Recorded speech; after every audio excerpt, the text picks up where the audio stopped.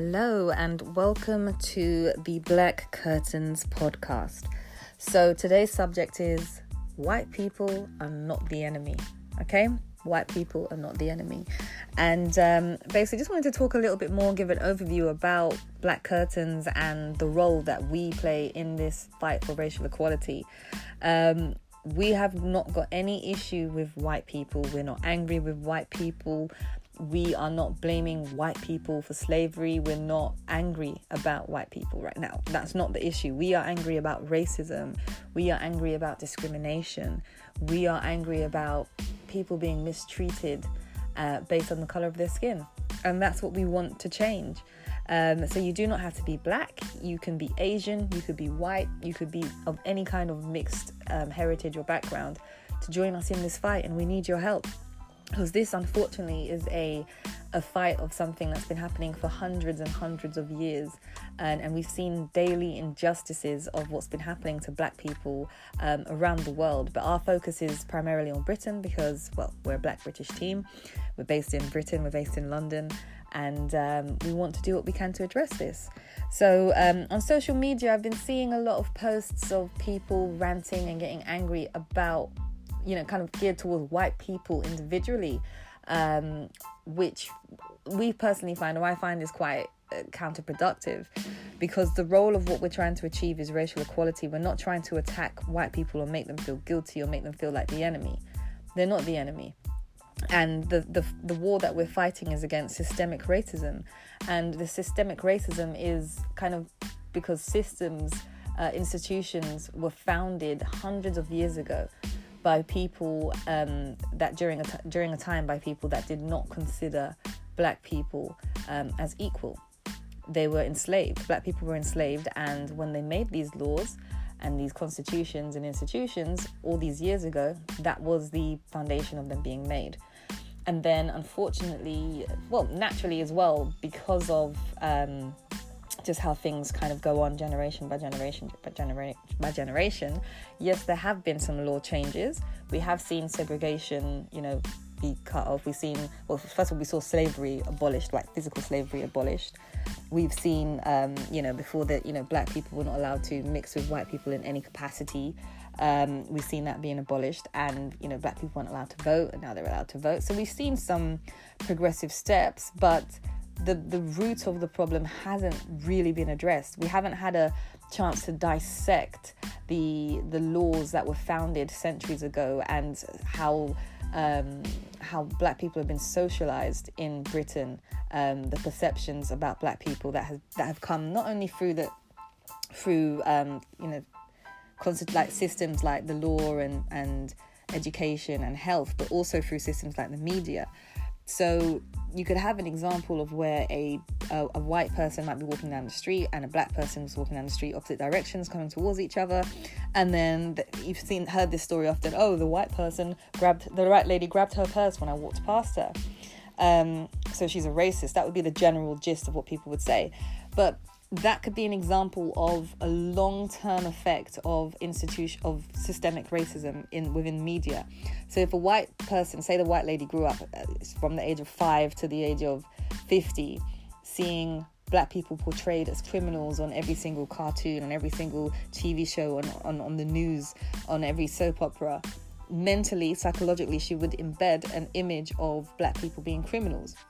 It doesn't mean she's racist. It means she's a victim of, or not a victim of, a partaker in systemic racism. So it's been embedded in her mentality, in her mind, that black people are criminals. So she would naturally, try and protect herself from a black person because she perceives them as being a criminal because of what she's been told or what she's been taught. Another example within education system might be a teacher who's told, oh, black kids are most likely to have a single parent household and have financial issues and poverty issues and emotional issues, so you need to give them easier workload, or you need to put them in lower sets because they have a disadvantage and they're worse off than their white counterparts. So naturally a black student might be given a lower tier test, for example. So in England, we have the GCSE system, and they have sets. So you could do lower, like foundation paper, which you could only get in my day anyway, you could only get a grade C. I know now it's like the number system. But in the lower paper, you could only get a certain grade. You can't get an A or the top equivalent, whatever it is nowadays. So from that basis, if a teacher is kind of already treating the black student differently because of the input of the insight she's been given through her training in the education system, that black students tend to be a certain way, she would treat the black students differently, so they will naturally be at disadvantage and put them in a lower tier test. And also just how they would psychologically kind of deal with the child in school.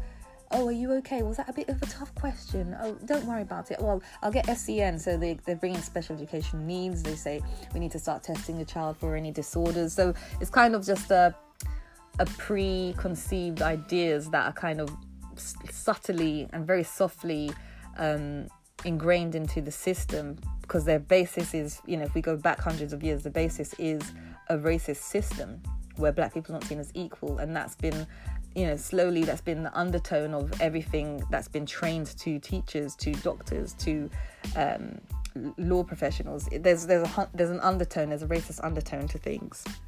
And that's what we want to address. I've seen as well a lot of posts on social media of, white people saying the N-word to a black person, which is a racist act. And that's wrong, and that's rude, and that's offensive. And people have been encouraging black people to respond with physical violence. We should hit them, knock them out, because the police aren't doing anything. And this was the kind of general gist. And I just think it's just silly. It's not worth doing that, because when you do attack a person, you're assaulting them, and you are then putting yourself basically subject to getting locked up, doing time, or having charges pressed against you. And it's just not worth doing that. I don't think that's a smart way to approach this. And that act of racism, personally, if somebody was to call me the N-word, I would not allow that person to dictate my mood or my day, because their opinions of no relevance to me. I'll just think, okay, they're obviously do not like black people and have a racist view, and that's not nice, and that's unfortunate for them. It's not unfortunate for me. It's unfortunate for them for being a racist with their behavior. But in terms of physically assaulting them and risking my freedom, it's not worth that. And I think that what we should do in those scenarios is record them as evidence to build and document a case of, to prove that there is an issue of racism in Britain. Because for people that are not black, it's hard for them sometimes to see and recognize that we do have an issue of racism in the UK. So when we collect evidence like this, and it amounts and it amounts, it adds up, they'll be able to see, oh, you know what? I cannot deny that there is racism in Britain, even though I might not have experienced it, or I might not have seen it. Through looking through these records of endless cases of people being racially abused or racially profiled, we have to admit that there is a problem. And that is the way that we would like to approach it as an organisation, socially. Get as much evidence as possible. We build a case, we raise it to Parliament, we get the laws and bills changed so that when somebody does racially abuse somebody, there will be tougher sentences, there'll be tougher consequences for that action. So people should think twice about using racial slurs in the future. We don't want people to feel like they could just be racist and get away with it, because historically, that's, let's be real, that's how the country was built on that. Black people were known as N-words. And then they just made it rude. They made it a racist term officially, I think, in the 1960s. Don't quote me, but I think it was the 1960s. And that's not that long ago. That's 50 years ago, 55 years ago. So, we need to change that, guys. We need to change that. And another thing I want to say is that when I use the term Black Lives Matter, so whenever you see black curtains using hashtag Black Lives Matter, we're not referring to the Black Lives Matter organisation. We're referring to Black Lives Matter as in a movement towards achieving racial equality to black people. So please don't ever get us confused for supporting an organisation when we're actually talking about a movement. So I just wanted to make that clear. Even with the Black Lives Matter hashtags and people supporting this movement, there's been a lot of kind of anti-racist, anti-protest, anti-Black Lives Matter protests of people that feel like angry about it or feel like, oh, it's just nonsense. In itself is another form of evidence to a racial problem in this country. Because if somebody says Black Lives Matters, that shouldn't offend you. because we are not by any means saying that all lives don't matter. We're just focusing on the injustices that are happening to Black people at the moment. So when we say Black Lives Matters, we're just saying, look, you can't treat Black people like that. They matter. They have value. So let's lift them up. Let's elevate them, and let's get things equal, because we want a level playing field. That's what we're aiming for. Okay. And like I said, these systems were not formed by you. They were not formed by me. The people that formed these systems with the institutional racism and systemic racism died centuries ago. So this is not a battle against a particular person. This is not a battle against a particular race. This is a battle for change and a battle for racial equality for Black people in the UK. Okay? So just wanted to just touch on that and just say, let's not be losing focus of what the goal is here. The focus is racial equality. Okay? How can you help? How can you get involved? If you ever witness anything racist going on or have any racist stories, please at us in social media. So it's at Black Curtains UK on Twitter, at Black Curtains UK on Instagram. We'll post it, we'll share it, and we'll collect that, because we're going to collate as much information as possible and share it with our legal team, because we have lawyers that work with us. And then we eventually want to raise a bill against, to raise into Parliament to get things changed. So we would like to rally as much support from MPs, celebrities, individuals, anybody that wants to join us in this fight. Join us. Let's work together. Another way that you can support is if you work in an organisation in the UK, or even outside of the UK, but let's focus on the UK right now. We offer racism awareness training. We offer a racism, like a racial equality audit, to see kind of exactly how your company organization is communicating and relating to your Black staff members and your Black customers or clients, and also your comms within your website, your social media language, and everything, just the cultures of your business, to help you then be proactive in addressing anything that you weren't even aware of. Because most of the time, when people are doing something that's racially biased, they're not aware of it. Subtle examples are like lunchtime, when you go up to your Black colleague and you say, "Oh, that smells interesting. What's that?" That's an example of a covert racist kind of approach. It's not a very pleasant thing or experience for your Black colleague to have to be kind of grilled on what did they have for lunch, because you're not aware of the psychological implications of that. I could do a separate podcast on that another time, but the point is, people shouldn't have to put that much thought about what they're having for lunch, because they're aware of they're going to get questions, they're going to get comments. We should be all inclusive and accepting of all different types of foods and cultures, and expect it. We shouldn't expect everyone to just have a sandwich because you have a sandwich. You should expect people to eat different flavors, different types of cuisines from all over the world, and it shouldn't be like a big hoo-ha about it.